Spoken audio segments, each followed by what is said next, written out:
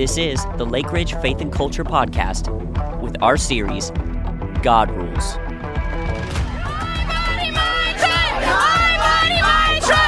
Women want more rights, more access to abortion, more freedom, not less. We say it! We say it! Hell is knowing your truth and lacking the courage to live it. I don't care. I have lots of things I disagree with about the Bible. Why are we doing even a series on the Ten Commandments? The law was always meant to communicate God's character and God's truth and the reality of how God made the world. An articulation of our purpose, what it means to be human according to God's intent. Here's what happens when you balk at structure, balk at God's guidelines and boundaries that He's posted. It's not good what takes its place. So when God gives us these instructions, basically it implies you're a bunch of lying, fornicating, self-worshiping louts, you know. We shouldn't think about them as arbitrary rules, but we should think about them as God showing us the way to live fulfilling, long-lasting life in the world. We believe the enemy is after your mind and heart, and as shepherds, we're jumping into the fray. Thanks for tuning in, and welcome to the conversation. And we're back with all of the usual suspects together today. We've got Kyle Wisdom in the room. Yes, I am. And Van Minter. Hey. And Keith Lowry. Hi there. And I'm Ben Lowry. And we're glad to be back talking about God rules. The rules that God gives us because God, in fact, does rule and all the other fake gods drool. That's the point of all these podcasts. And so today we're actually diving into, what is this, the fourth commandment? This is the fourth commandment. And because the commandment is to keep the Sabbath day holy. And we're going to read the full context of this command, but I want to just say I sort of anticipated that this was going to be maybe one of the weirder conversations that we have, because it isn't as though the Sabbath is something we as 21st century Christians, I think, have the clearest concept of. And so yesterday I started looking for, I thought it might be good to start with a good Sabbath joke. And so I was looking all over online for a good Sabbath joke. And I was coming up completely dry on Sabbath jokes. So I said, well, maybe there's a great rest joke we could start with.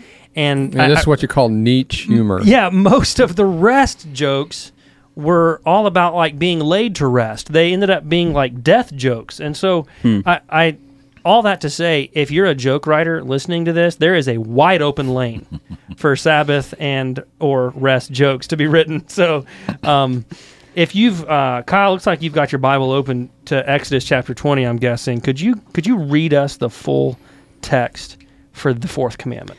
Yes, this is Exodus chapter 20, starting in verse 8. It says, "Remember the Sabbath day to keep it holy.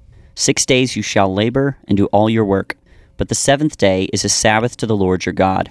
On it you shall not do any work, you or your son, or your daughter, or your male servant, or your female servant, or your livestock, or the sojourner who is within your gates. For in 6 days the Lord made heaven and earth, the sea, and all that is in them, and rested on the seventh day. Therefore the Lord blessed the Sabbath day and made it holy." So this is going to be kind of a fun conversation to have. It's going to have to get its own legs and go where it wants to go, but I do think it's worth pointing out here at the start that this is a reminder to us that the Christian faith is born out of a very Jewish context. Jesus himself is the Jewish Messiah, and we're, as Paul writes in Romans, grafted into that living tree that is God's people. And so when we're studying these commandments as Christians, they originate in a very Jewish context, and the Sabbath is a very Jewish holiday or day of obligation or remembrance. The Sabbath is all at once something that we don't often think of as 21st century Christians, unless, of course, I guess you're a Seventh-day Adventist. But the Jews thought a whole lot about. I mean, like God killed folk for not keeping the Sabbath. So the Sabbath was something that God took very seriously in the Old Testament. How do you guys think we've gone from the Old Testament? I mean, there is an answer to this question. I'd like to just throw this out there to the group. How do you think we've gone from a context where everyone's obsessing about what can and can't be done on the Sabbath to like it's the last thing we even think about as 21st century Christians? And this is like the center point of the entire Decalogue, the Ten Commandments, right? Yeah. I would say so when you look at the conflict Jesus has with the Pharisees in the Gospels, a lot of people give the Pharisees a really hard rap for this because they are adamant and persnickety about every detail of the Sabbath to the point where they're afraid if Jesus starts healing people on the Sabbath, this may be breaking those commandments. And I don't want to take the side of the Pharisees. That's probably not the place one wants to be in biblical interpretation, but the reason they did this is because, to your point, they lost a lot of things as the people of Israel when God judged them for not keeping the Sabbath. A lot of what God told them when they were sent into exile is because of their inability to keep some of the things like the Sabbath commands, like the rest commands for the land in the year of Jubilee. And so I think part of the reason we don't have this reverence for the Sabbath is because it's sort of a general trend of seeing God as not really a rule maker in general. We sort of see the Sabbath as the most rule-ish, maybe, the most just kind of, well, this is a command that's really based upon, keeping a certain set of arbitrary rules. We see this one maybe as more arbitrary. And so once we stop thinking of God as a rule maker, or particularly as judge, then this one we see having less maybe practical application. And so if it's not about me and it's about something else, I'm probably not going to follow it. That's probably a pretty good summary of the 21st century mindset in general. If it's not about me, I'm probably not going to follow it. I think that's good. Go ahead, Van. I would say that I think maybe where we sit today, we think that grace probably lessens our perspective on the seriousness of the command. Mm-hmm. We take a more laxed view to it, or like you said, probably on this one in particular, have paid the least attention to. I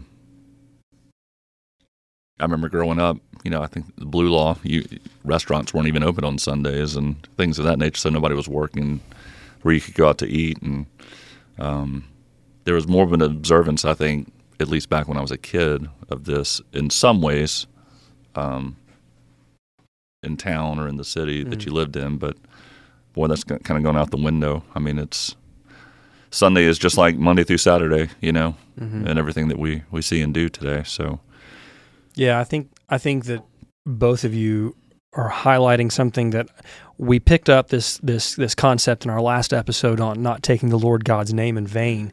This idea of reverence and respect for the Lord, that something could be considered sacred and then treated as sacred. Go ahead. I was going to say, I'll also say this. I think there's not only a really bad lack of sacredness that we give to this, and we don't think that God is something that needs to be kept reverent.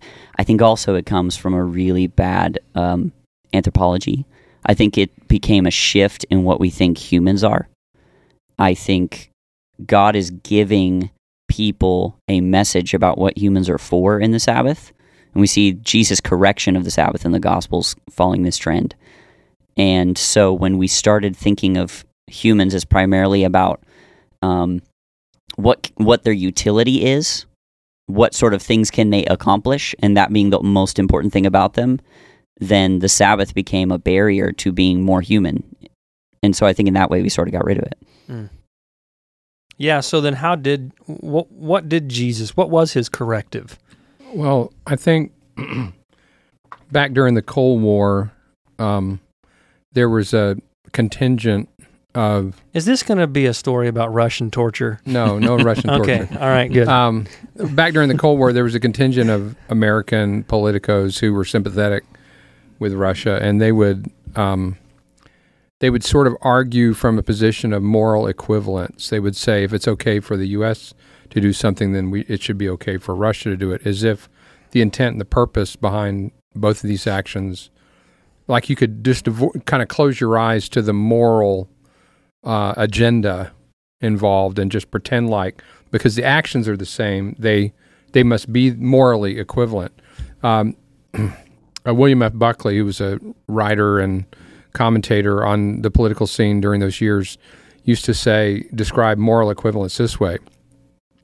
He said, moral equivalence is when you say that the person who pushes an old lady into the path of an incoming bus and the person who pushes the old lady out of the path of an incoming bus are both equivalent because they're both pushing old ladies around. That's great. And I think, weirdly enough, I think that what Jesus did was a corrective on that. It was this notion that the person who works for his own benefit on the Sabbath is no different from someone who heals a human being on the Sabbath. Because they're both doing things, as if these things are somehow morally equivalent. I think what Jesus did at some level is introduce the moral calculus into the question of our actions on the Sabbath. And he called out the fact that the Sabbath is designed to be beneficial for human life and human flourishing.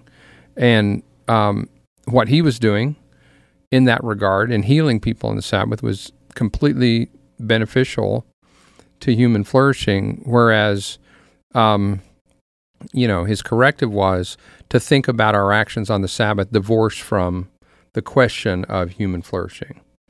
Yeah, that you made a comment in an offline conversation, Dad, about Jesus. You were making the point that Jesus, I think, was making, which is that he is Lord of the Sabbath. Right. And so whatever our conversation is as Christians in the 21st century about what is the Sabbath and how did we get from Saturday to Sunday, the answer is first and foremost the fact that Jesus is Lord of the Sabbath.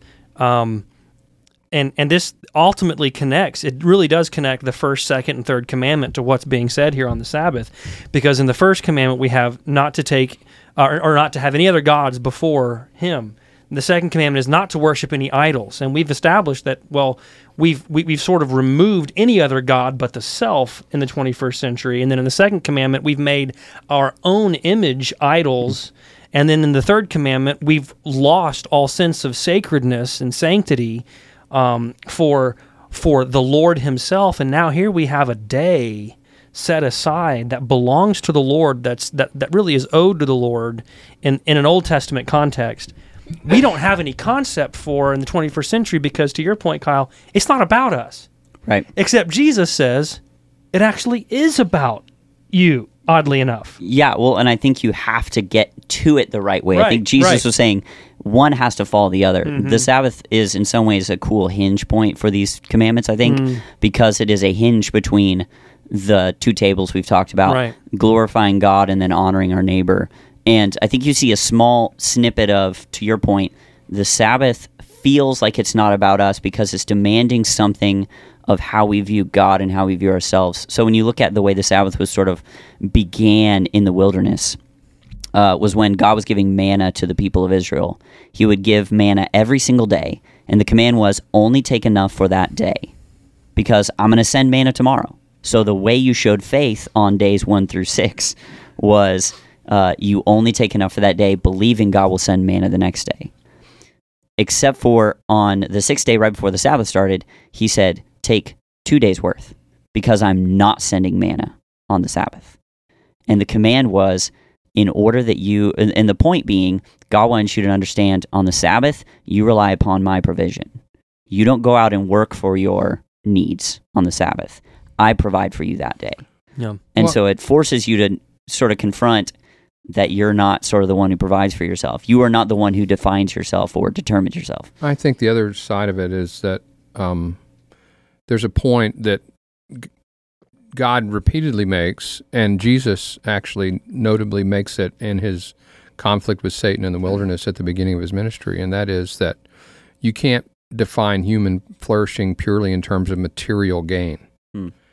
I think that when Jesus said, "Man does not live by bread alone," that's really the point he was making. He was hungry. He was suffering at some level from lack of material sustenance, but he was making the larger point to Satan that that's not the only factor that enters into the question of human flourishing. And so I think part of what Sabbath regulations did was to remind them of their dependence on God, but also to remind them that there are things more important than acquiring material provision in terms of our life. And I think that gets to, in both the Deuteronomy articulation of the Ten Commandments, when Moses was sharing this with the Israelites years later, and in the Exodus event, both of them are, the first word in each of them is remember. And there is this, I think, the central idea of the importance to human welfare of remembering things that are important. And then Jesus sort of telegraphed this, not explicitly, not even telegraphed it, when he said, "Do this in remembrance of me." When he established a communion, there's something about being human that requires us to take action to reinforce a memory of something vital and important. I think we need to pause now before we get way too deep in the conversation and try to develop a little bit of biblical history for the theological development of the Sabbath. And this is not this is not a time to check out if you're listening to the conversation. This is going to be an important step, I think, in helping us understand how did we get from creation to 21st century Christian observance of the Lord's Day. So this really is, the Sabbath is something that goes all the way back to and is rooted in God's rest from creation. This is as much a first principle as anything else we did in the First Principles series, this idea of resting on the seventh day, because God worked, created the world, and then rested on the seventh day. All right, so then he held the Jews to a standard of imitating his behavior, to rest on that day for their own good and as an observation of and as a day of commemorating God's work in their lives and his covenant with them. The Sabbath was a covenant day, all right? So then he killed them because they didn't keep the Sabbath, right? And he killed them for all kinds of reasons, but he killed them because they didn't keep the Sabbath, among other things. Fast forward to Hebrews chapter 4, and the author of Hebrews is dropping some knowledge on us about God's rest on the seventh day and the Sabbath itself and Christ's fulfillment of what God's rest on the seventh day actually prefigured. And I'm just going to go ahead and say it. It boggles my mind. I don't fully understand what the author of Hebrews means by the day of rest that God instituted at the very beginning of all history, the Sabbath that he imposed on the Jews, and then how Christ himself is the fulfillment of that rest, except to say that in Christ, when Christ arrived, he fulfilled the Sabbath, all that it prefigured. It is Christ himself is God's perfect rest from all the work that was levied on us in the law. And when we get the Spirit, this is Galatians chapter 3, when we get the Spirit and we are then adopted as sons of God, we are set free from the obligations that a slave has to the law, because we become heirs of the promised Spirit in Christ.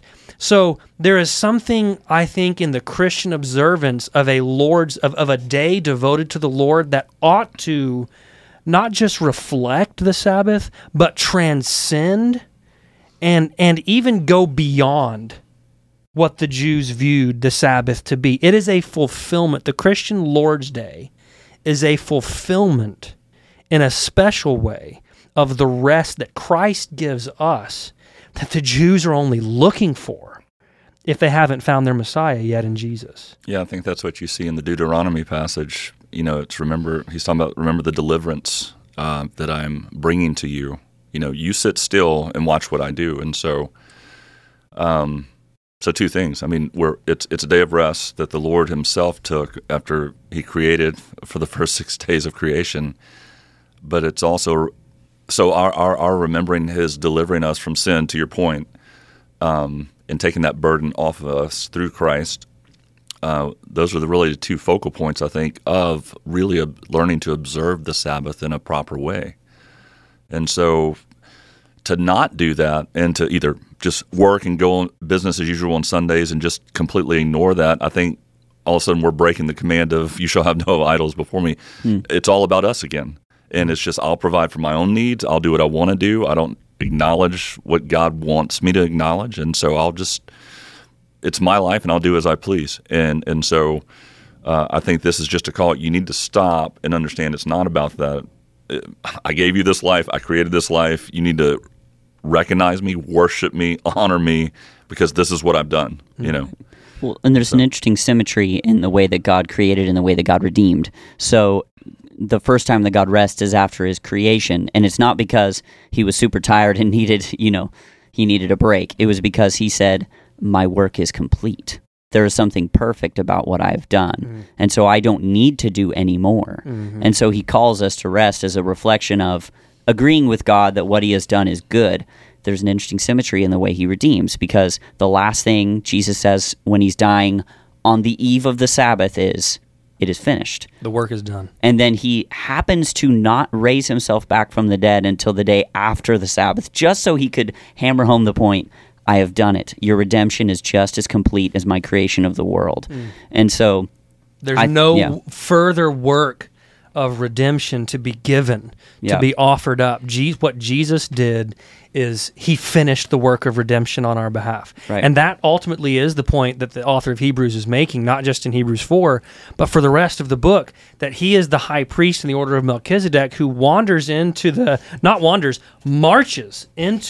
Holy of Holies and pulls up a chair next to the Lord God himself, the Father. And he offered once for all time the perfect sacrifice of his own blood, right? Right. So the work is done. And for us as Christians, we moved the day from Saturday to Sunday, the first day of the week, and some of that has to do with the way the Jews thought about the end of the first day and the beginning of the end of this last day and the beginning of the first day, and how there's an eighth day, and it's weird.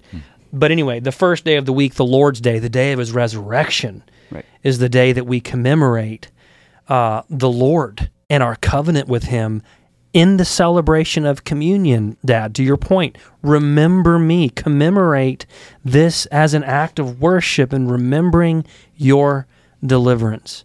So I want to throw this out to the group, and I want to talk about this a little bit and see what you guys think. We're kind of arguing now that Christians are obligated in some sense to keep the Lord's Day. All right? And yet, Paul in Colossians chapter 2, in Galatians all over, and in multiple other places is saying, stop following special days. Stop being someone who thinks that certain days are more important than other days.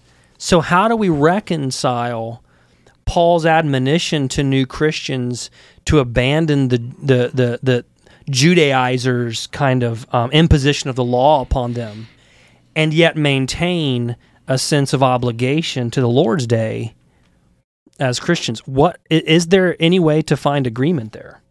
Well, I think it seems to me, at least, all those other laws that you're alluding to that we find in Colossians and other places were about doing things. The Sabbath is about resting, and so they put such a strong emphasis on the works and observance of things. But to me, that's just one of the things that leaps out in my thinking, is that this is more about rest and reflection on the Lord. The others were more about what are you doing, and you need to keep doing these things. Yeah. I think, too, the corrections that Keith has pointed out about what Jesus was doing with his discussion of the Sabbath can be instructive in this regard. So Jesus says, I am Lord of the Sabbath. So whatever we do with a Christian obligation to the Sabbath has to be centered on Jesus and his person and his commands, rather than simply what we see reflected in the practices of the Old Testament. I think one example of this is the way that Christians moved worship almost immediately to the first day rather than the Sabbath day, which is the day before, because they recognized as early as the last couple chapters of John that we should be meeting on the first day because that's the day that Jesus sort of consecrated for us in particular.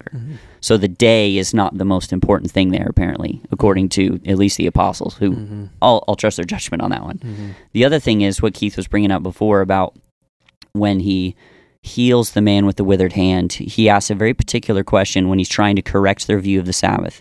He says, is it right on the Sabbath to do good or to do evil, to heal or to harm? And I think for Christians, that's an instructive question, is what we're doing with ourselves, our own spirits, our own families, our own souls, and what we're doing with our neighbors on the Sabbath, good or evil? Is it healing or is it harmful? And so I would say some of those key questions that Jesus asked can maybe help us go, okay, maybe it's not necessarily about making sure we're not driving a certain distance on Friday evening, and it's more about, are you taking time to honor the Lord's completeness in His creation and in His redemption? And are you setting aside a day to do that? I used to wrestle with this a little bit as a minister of the church, whether or not my work on Sundays was in some form or fashion. I mean, I'm on the clock, on Sundays. We're there early for rehearsal. We stay until lunchtime. We're working on Sundays. We're on. And I used to kind of grapple with whether there was some, whether there was something wrong with that. Shouldn't how can we consider Sunday a work day and yet expect others to take off work to be at church on Sunday? And Kyle, your point here is exactly, I think, in line with the conclusion that I came to, which is that Christ is calling us to be His ministers to the flock and to shepherd. And if that means pulling a sheep out of a ditch on a Sunday, then you're doing good. It's for their flourishing. Yeah, right. It's the equipping. Right. So. And in a lot of ways, the shepherd has an interesting job in making sheep rest. So you see this in Psalm 23 where he makes them lie down in green pastures. So the shepherd has a hard job. He has to force the sheep to rest in the place they ought to rest in. And I think to your point, ministers have a particular job on the Sabbath, and it's to remind everyone of the importance of what we find on the Sabbath in resting in God. I think also, all the talk about rest necessitates that our elder meetings be no longer than 30 minutes on Sundays now. Yeah, I'm in favor. All in favor, in fact, say aye. What do you say, Keith? You're I'm all in. So what someone said, people who love meetings should not be put in charge of anything. That's right. Thomas Sowell, I think, said that. So I'm in favor of short meetings. I actually ran an experiment in a job I used to have. We had meetings where the only thing we decided is we needed to reschedule and have more people at the meeting. And so I just decided I was going to run an experiment and see if I could skip every other meeting without notice, just not show up, and see if it would have any impact on my career or my ability to get my job done. And the answer was 0. I mean, I just started skipping every other meeting, and no one even said anything. I just sort of was able to do my job. I got promoted, I mean, it didn't seem to matter. So. For those of you beginning your career journey, don't take that as career advice. I'm not offering advice one way or another. I'm just saying. Stating the obvious, yeah. He's just sharing the data so you can follow the science along with Keith. Well, so getting back to Sabbath rest, there's one of my favorite movies of all time. I've got two of my favorite stories have got to be Lord of the Rings and Les Miserables. But two of my favorite movies are either It's a Wonderful Life or Chariots of Fire. And of those two movies, I go back and forth between which one I think is at the top. Probably from like October 31st to January 31st, It's a Wonderful Life is at the top, right? Reigns supreme. Right, but then the rest of the year, it's Chariots of Fire. And Chariots of Fire is a really cool story that contrasts the striving for victory in the Jewish Harold Abrams racer and the Christian Eric Liddell. It's a true story of the Christian Eric Liddell who ultimately finds his rest in Christ and is able to then sit out on the Sabbath and say he takes this sort of public stand. I don't remember what year this was, but it's a true story. Eric Liddell was a Christian Olympian from Scotland, one of the greatest runners in the world at the time. And Harold Abrams was he was a Jewish Englishman. And the story really goes back and forth on these two characters, one of them a Jew, interestingly, and the other a Christian. And when it comes down to it, Harold Abrams striving after victory is sort of pales, and then finding that victory ultimately kind of pales in comparison to the stand that Eric Liddell takes by saying, I'm not going to run my qualifying heat on the Lord's Day. Now, I've always loved that movie. Eric Liddell has all my life been kind of a personal hero to me. I think he's an awesome guy. This is a guy who, by the way, ended up giving his life in service to the Lord in a Chinese prison camp during the war. Stayed behind and served the community there because his family had a mission in China for years and years and years. Anyway, his stand to keep the Lord's Day holy and not run on the Sabbath, as he called it. What are we, right choice or wrong choice? Where do we stand today? I'd kind of like to use this as a test case for what do we think is a right and proper appropriation of the fourth commandment for the 21st century Christian? Is there liberty there? Or are we bound in some sense? What do you think? I think Kyle hit on it earlier. I don't know if we view Sunday as being that day for us. I think we have to take into consideration people whose jobs maybe require them to work on Sundays. But there's some day throughout the week where they have off. What they do with it, if they're believers, is important. I think the expectation would be the same. If it's a Tuesday you get off because you have to work Sundays, then what we're talking about here today still applies to your Tuesday and how you go about it, honoring the Lord, respecting the Lord, and how you go about getting the rest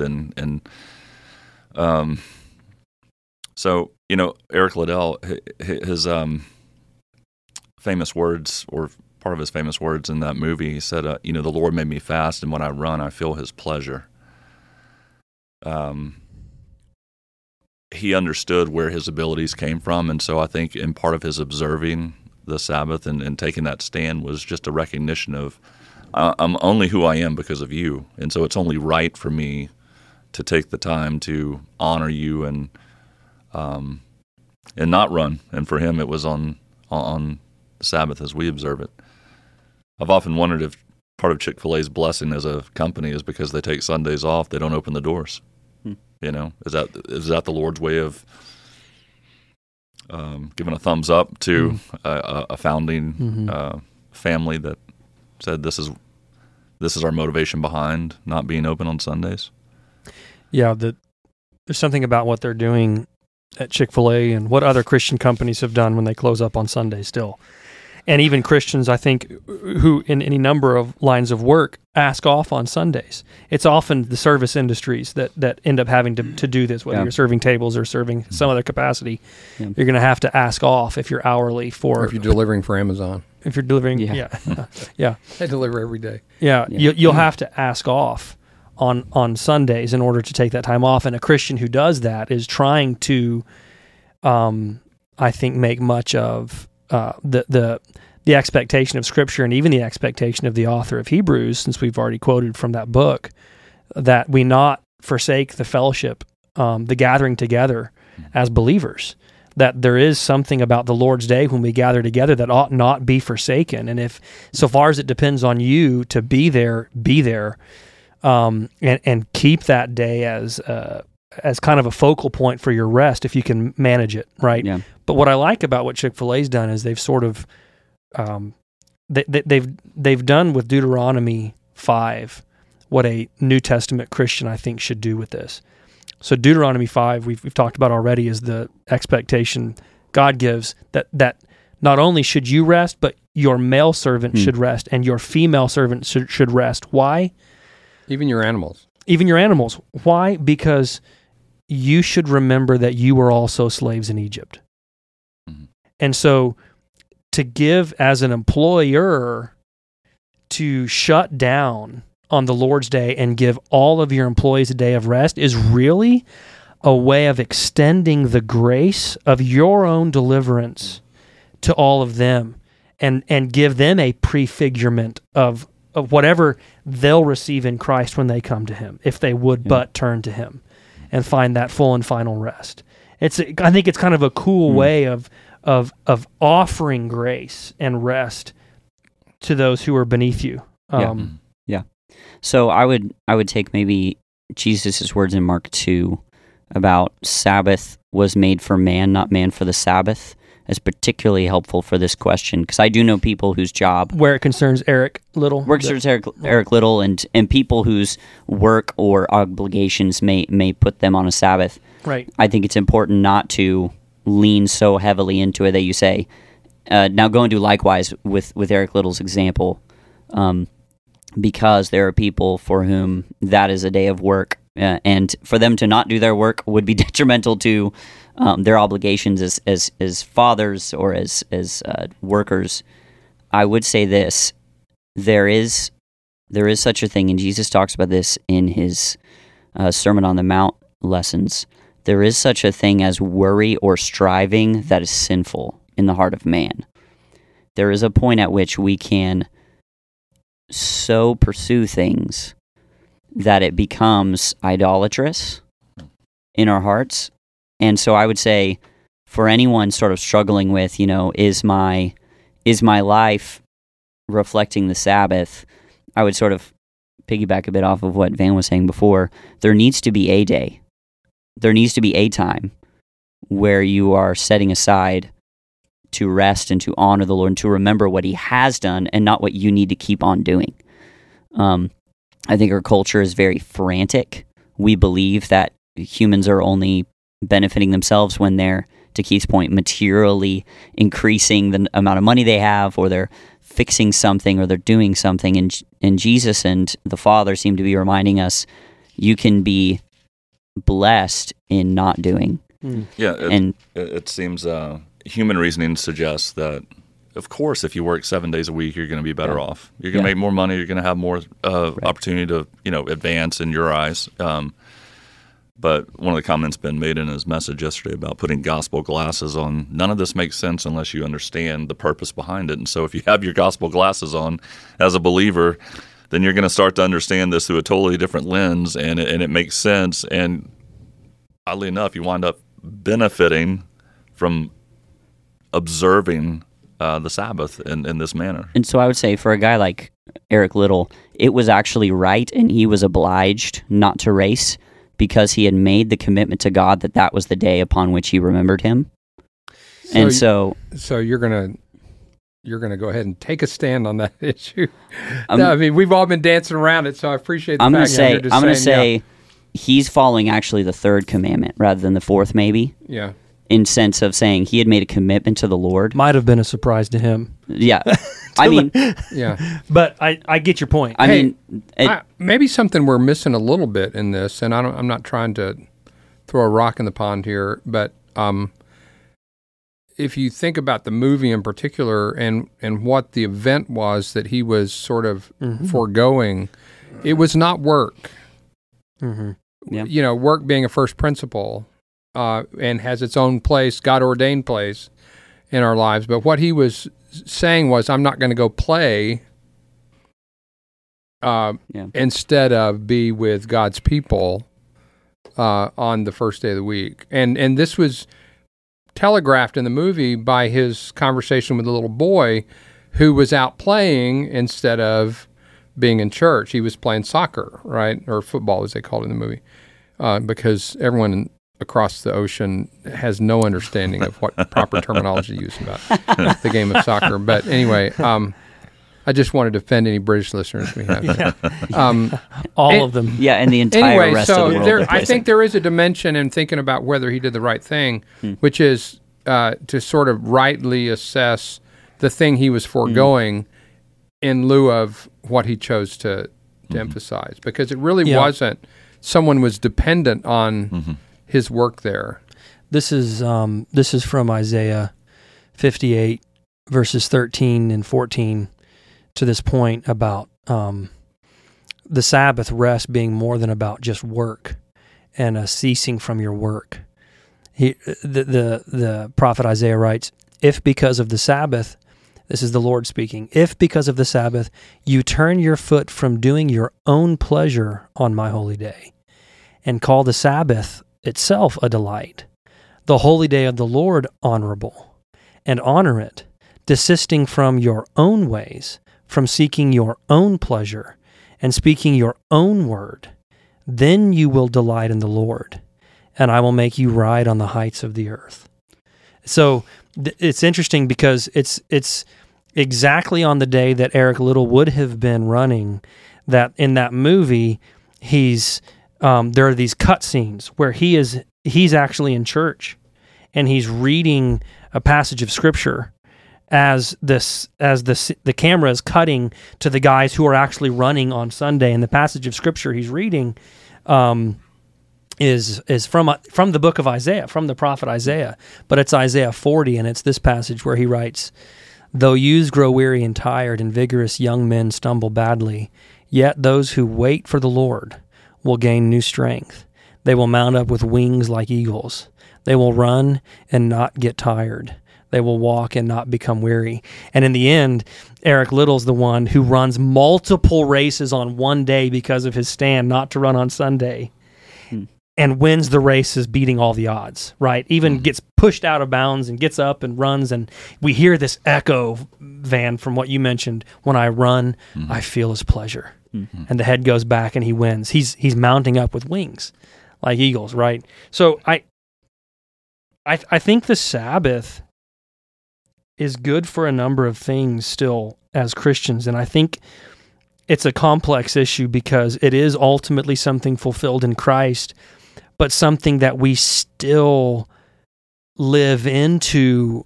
It isn't behind us, it's in the midst of us in Christ. And maybe that's the best way I know how to say it. The Sabbath isn't something we've done away with.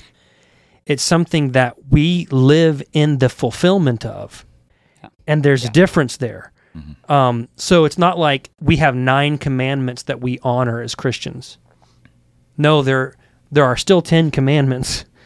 Christ being the fulfillment of all of them, the Spirit being the writing of the law upon our hearts. Yeah. And so how we apply the Sabbath commandment still matters as Christians. I would say Calvin was right to make a point in, I mentioned that I'm reading Calvin's exposition of the moral law in preparation for these conversations, and one of the things he highlights is that really daily repentance is one of the ways that Christians lean into the kind of rest that we ought to find in Christ as the end of the chasing of our way, the end of the chasing of our pleasure, our carnal appetites. To find rest in Christ is to subdue our own will to the will of Christ and to the power of His Spirit, which is interesting because it's exactly where Paul goes in Galatians after he sort of admonishes the Galatian Christians for why would you even go back to these laws and Sabbaths? You should be like just continuing in the Spirit, because if you walk in the Spirit, you won't gratify the desires of the flesh. So in some ways, it is exactly our surrender to the Spirit in daily repentance that is how Christians kind of live into a daily reality of our rest in Christ, our the end of our striving after the wrong things, our own pleasures. Well, and I think too,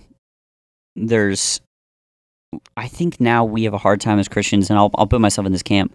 We have a hard time feeling like the abstaining commands are as important as like the do commands. So like when Jesus says something like do this, it's easy to go, yeah, we should all be, like share the gospel. We would all, I feel like we would all be like, if Jesus said share the gospel, then we better well go out and do that, and as often and as actively as possible. When he says something like, don't work, or I guess in some ways it is still an active command because it's remember the Sabbath. And maybe the word remember is a key there in some ways. It's harder for us to sort of enforce it on ourselves or on others.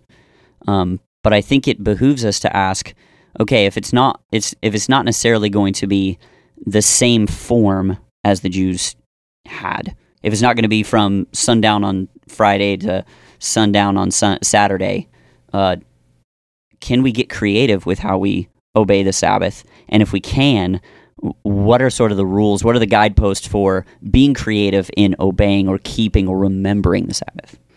Yeah, I don't know. I mean, I think maybe the creativity was allotted to the apostles in that sense, and if the apostles chose the first day of the week as the day that Christians would meet together and establish that not just in one place but in all places, then there's great evidence to suggest that we probably ought to just defer to their decision on the first day of the week, not because if you don't go to church or if you skip church or whatever, like if you're traveling and you don't end up in church, that like you've sinned, you've broken the Sabbath, right?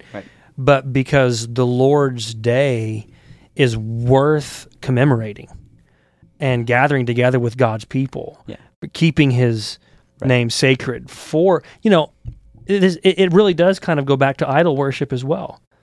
People talk about becoming workaholics. Work can become an idol just like anything else.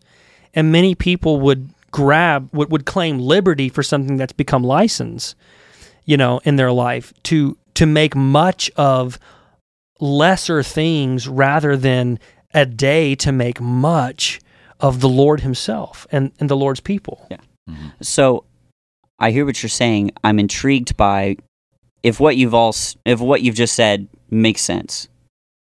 Why would Probably not. I think the perspective you put on that is pretty clear, especially the fact that we should follow the example of the apostles. If that's in fact the case, then why wouldn't it be a sin to work on the Sabbath? If we would say all the other ones are sins, why would we then say, well, but this one in particular, not doing it the way we've been given, wouldn't be a sin? I would say it's a pattern that we ought to follow. It's the difference between wisdom and law. And so I would say wisdom would say, keep to the pattern the apostles set. For instance, I would even say doing communion weekly is the pattern the apostles set. And so perhaps it's wise to do communion weekly. Yeah, in the pattern, yeah. Right, within the pattern that the apostles set. We do it monthly currently, which is more often than a lot of Baptists do it, which is, quarterly or twice a year. So I think the closest you can get to the pattern, the better. The Protestant ship has sailed. And so there are some things that we've sort of taken the onus of creativity back in some sense, but I think as much as possible, when we look at the early church and what the apostles established, that we can get back to their pattern on some of these issues. I think we're all the better for it, but it may be the difference between wisdom and law. I think also the arrival of Jesus and the incarnation and His presence on earth heralded a new kind of thinking about worship. And you see this in His exchange with the woman at the well in John 4, where her first question when she realizes she's got a prophet on her hands is to ask a question about where's the right place to worship. Is it in Jerusalem or on this mountain? So that was top of mind for her when she realized that this is someone who had insight. And Jesus makes the point, neither this place nor in Jerusalem, because that's not, He says, a time is coming and is now come. So He's declaring a new thing based on His presence, which is that worship, He goes on to say, is no longer tied to a time and place, but is in fact,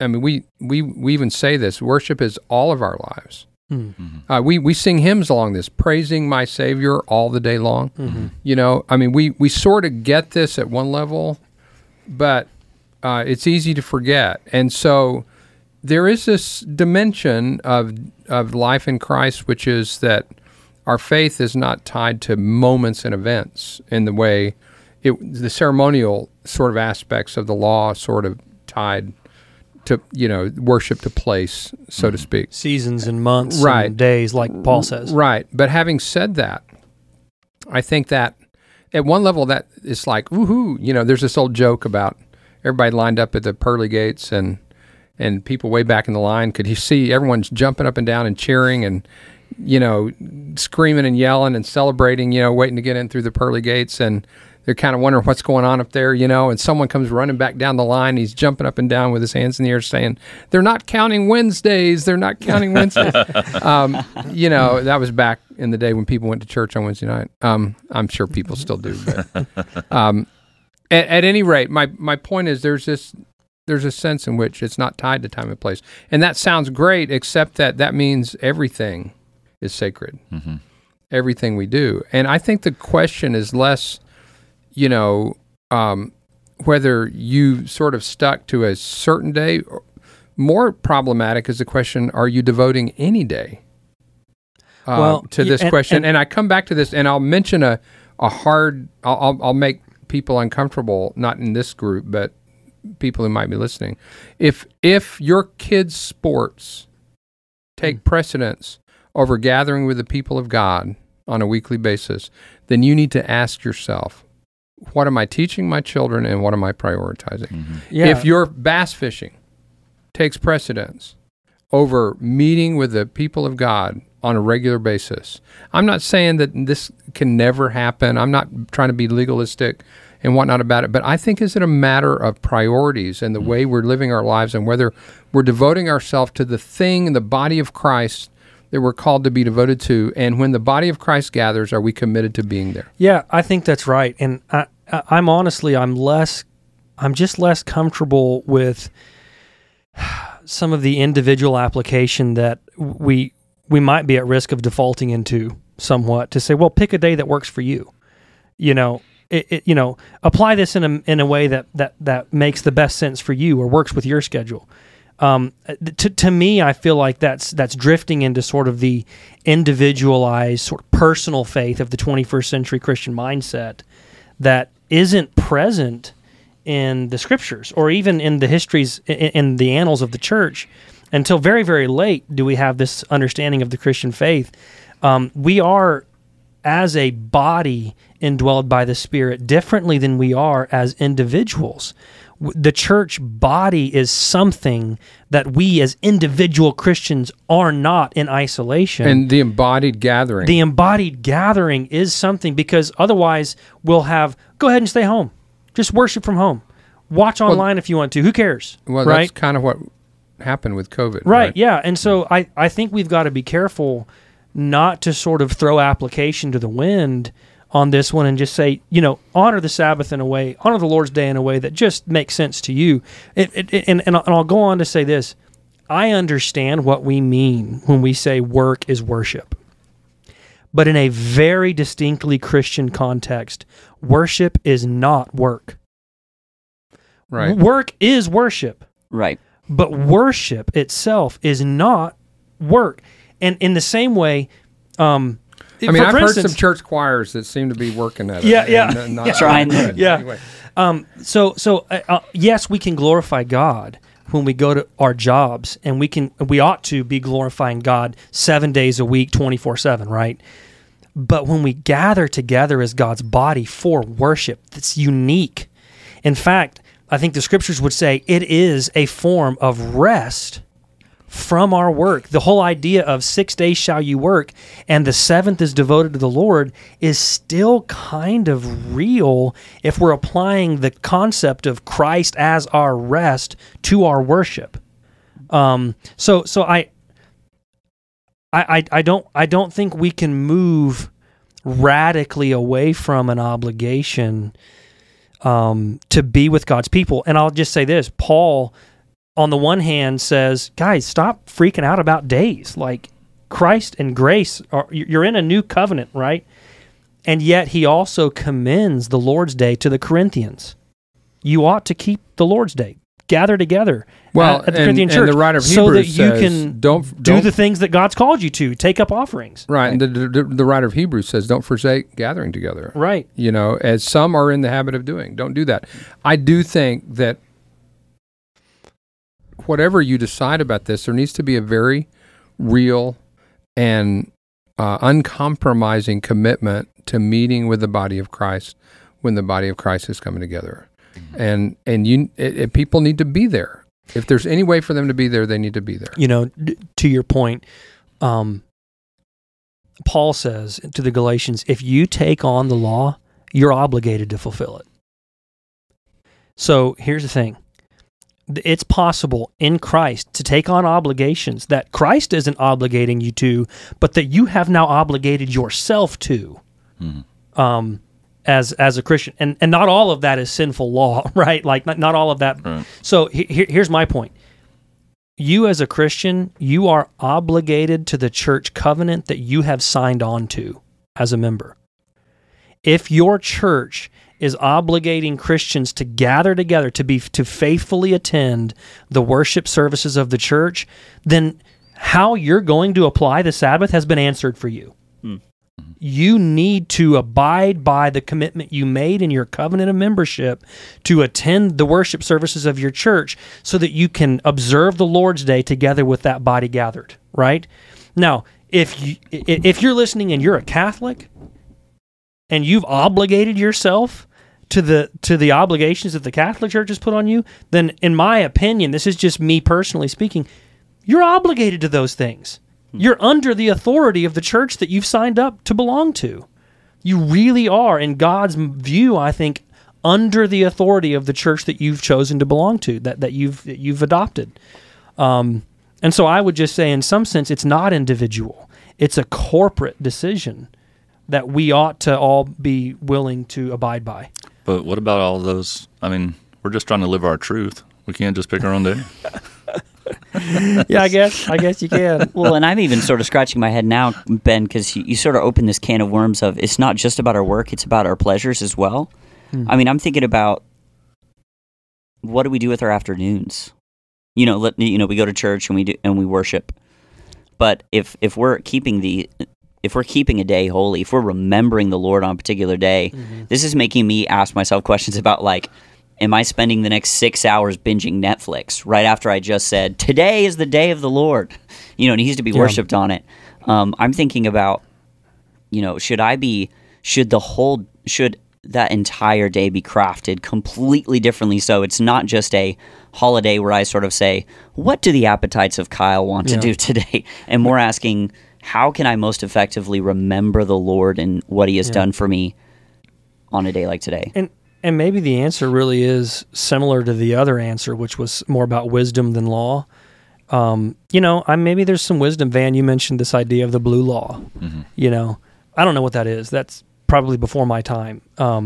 You're just that old, but yeah, I'm that old too. Yeah, it was used to have laws in certain municipalities in Texas where businesses were not allowed to be open and operating on Sundays. Well, I know you're still not allowed to buy alcohol before noon. At least I have that on good authority. Well, and I think liquor they don't sell it all on Sundays, at least in certain municipalities. So, listen, there's some interesting things here. When we talk about the benefit of the Sabbath and what God called us to, we should reflect that there's something in the Sabbath that's baked into the fabric of reality. And it is that it is good for us to rest, among other things. We are not made solely for work. We're also made for worship.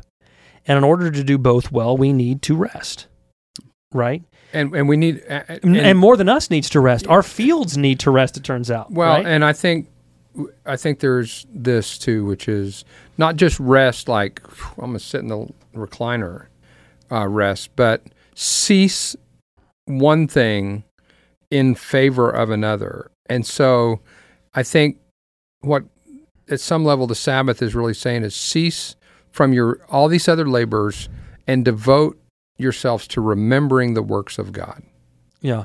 Well, and to Kyle's point, so do we sit and remember God's works all day, even after church is been dismissed? Do we go home and just sit there and remember? Are we allowed to watch the Cowboys? Is that Can what we you're watch really asking? That's what Kyle was saying. The example of Netflix, right? Should we sit and watch? So I think that among other things, the Sabbath is an opportunity to be devoted to a day of remembering the Lord, but also a day of being with God's people. And so, to the extent that we on Sundays, maybe just one option to consider as Christians when the church service has dismissed and you're off on your own, take a nap. If you need to rest, like physically rest, take a nap. Because it's about people. Yeah, and also maybe gather with family and spend some time with other people. Gather with church friends and spend some time in fellowship around a table. The kind of table fellowship we see Christians enjoying in Acts, So I think there's some wisdom to be offered there in how we appropriate or what we emphasize on the Lord's Day. It could be the Lord's things and the Lord's people, and even if that means just sleeping, then there's something I think sacred about that sleep that's appropriate. Yeah, I think I try to lean a lot on James 1:17, which says every good and perfect gift comes from the Father. And I think for a lot of us, I grew up in the millennial generation, so we don't like people telling us what to do.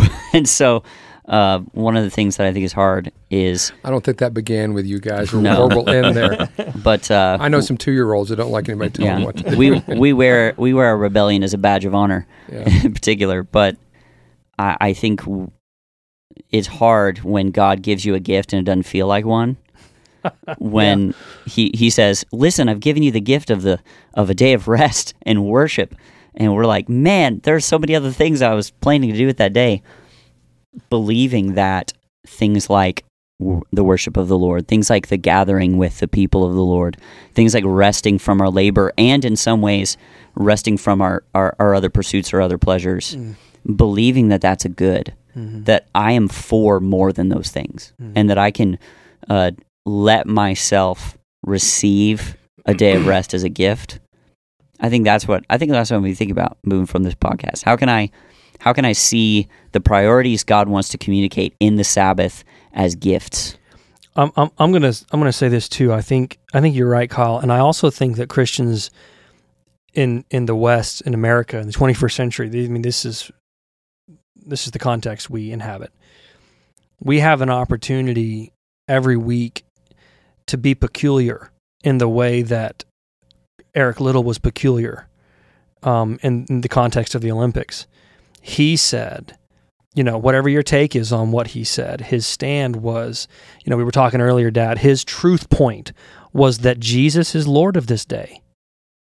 And I'm going to be about his business, and I'm going to attend a gathering of his people. I'm going to prioritize the Lord and his people and his worship today, and not give myself to all the things that the world's given itself to right now. And he did that on a very public stage and made a very public stand, and I think he kind of won a victory for Christ there. He made a point. He made a stand for Jesus. I think Christians have the same opportunity today, not to sort of... not to drift into the realm of license and we can do whatever we want. Pick your own day, worship at 1:30 on Wednesdays or something, yes, okay, worship on 1:30 at Wednesdays, but we have a chance as Christians to stand out and be peculiar for our insistence that we're going to make much of our gathering together, much of our worship of the Lord. This, I think will stand out for our faithfulness to something like the fourth commandment. And even when we're not all together as one body, to remember that every day is still about the Lord. This is the day the Lord has made. I will rejoice and be glad in it. So it's still all about him on Monday and Tuesday and Wednesday. So, we live it with a Sabbath mindset, I think, or should, in how we go about our days. But we have this one day that we set aside to really come together as one body and dedicate worship to the Lord. So it affords us opportunities to your suggestions about spend more time with family or go out with people after church. That day affords you opportunities that the other days most of the time don't, because of work schedules and everything else. Yeah. So Yeah. Well, we've had about an hour to come up with something. So, anyone got a good Sabbath joke? No? Okay. No. We're going to have to save that for those comedians you were calling on. Right. You're going to have to give us more warning. Okay. Well, anyway, thanks, guys. Look forward to the next conversation. I got one. Did you hear about the guy that ran a race on the Sabbath? No. He didn't make it to the finish line. That's terrible. That's I so think bad. you just That's the made best that I've up. Yeah. Pathetic. All right. Well, on that note.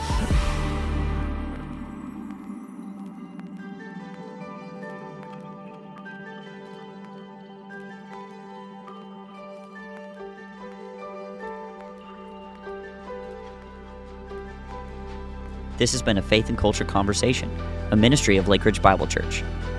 You can join the conversation by emailing us at faithandculture@lakeridge.org. Special thanks to Jeremy Wilkerson for producing.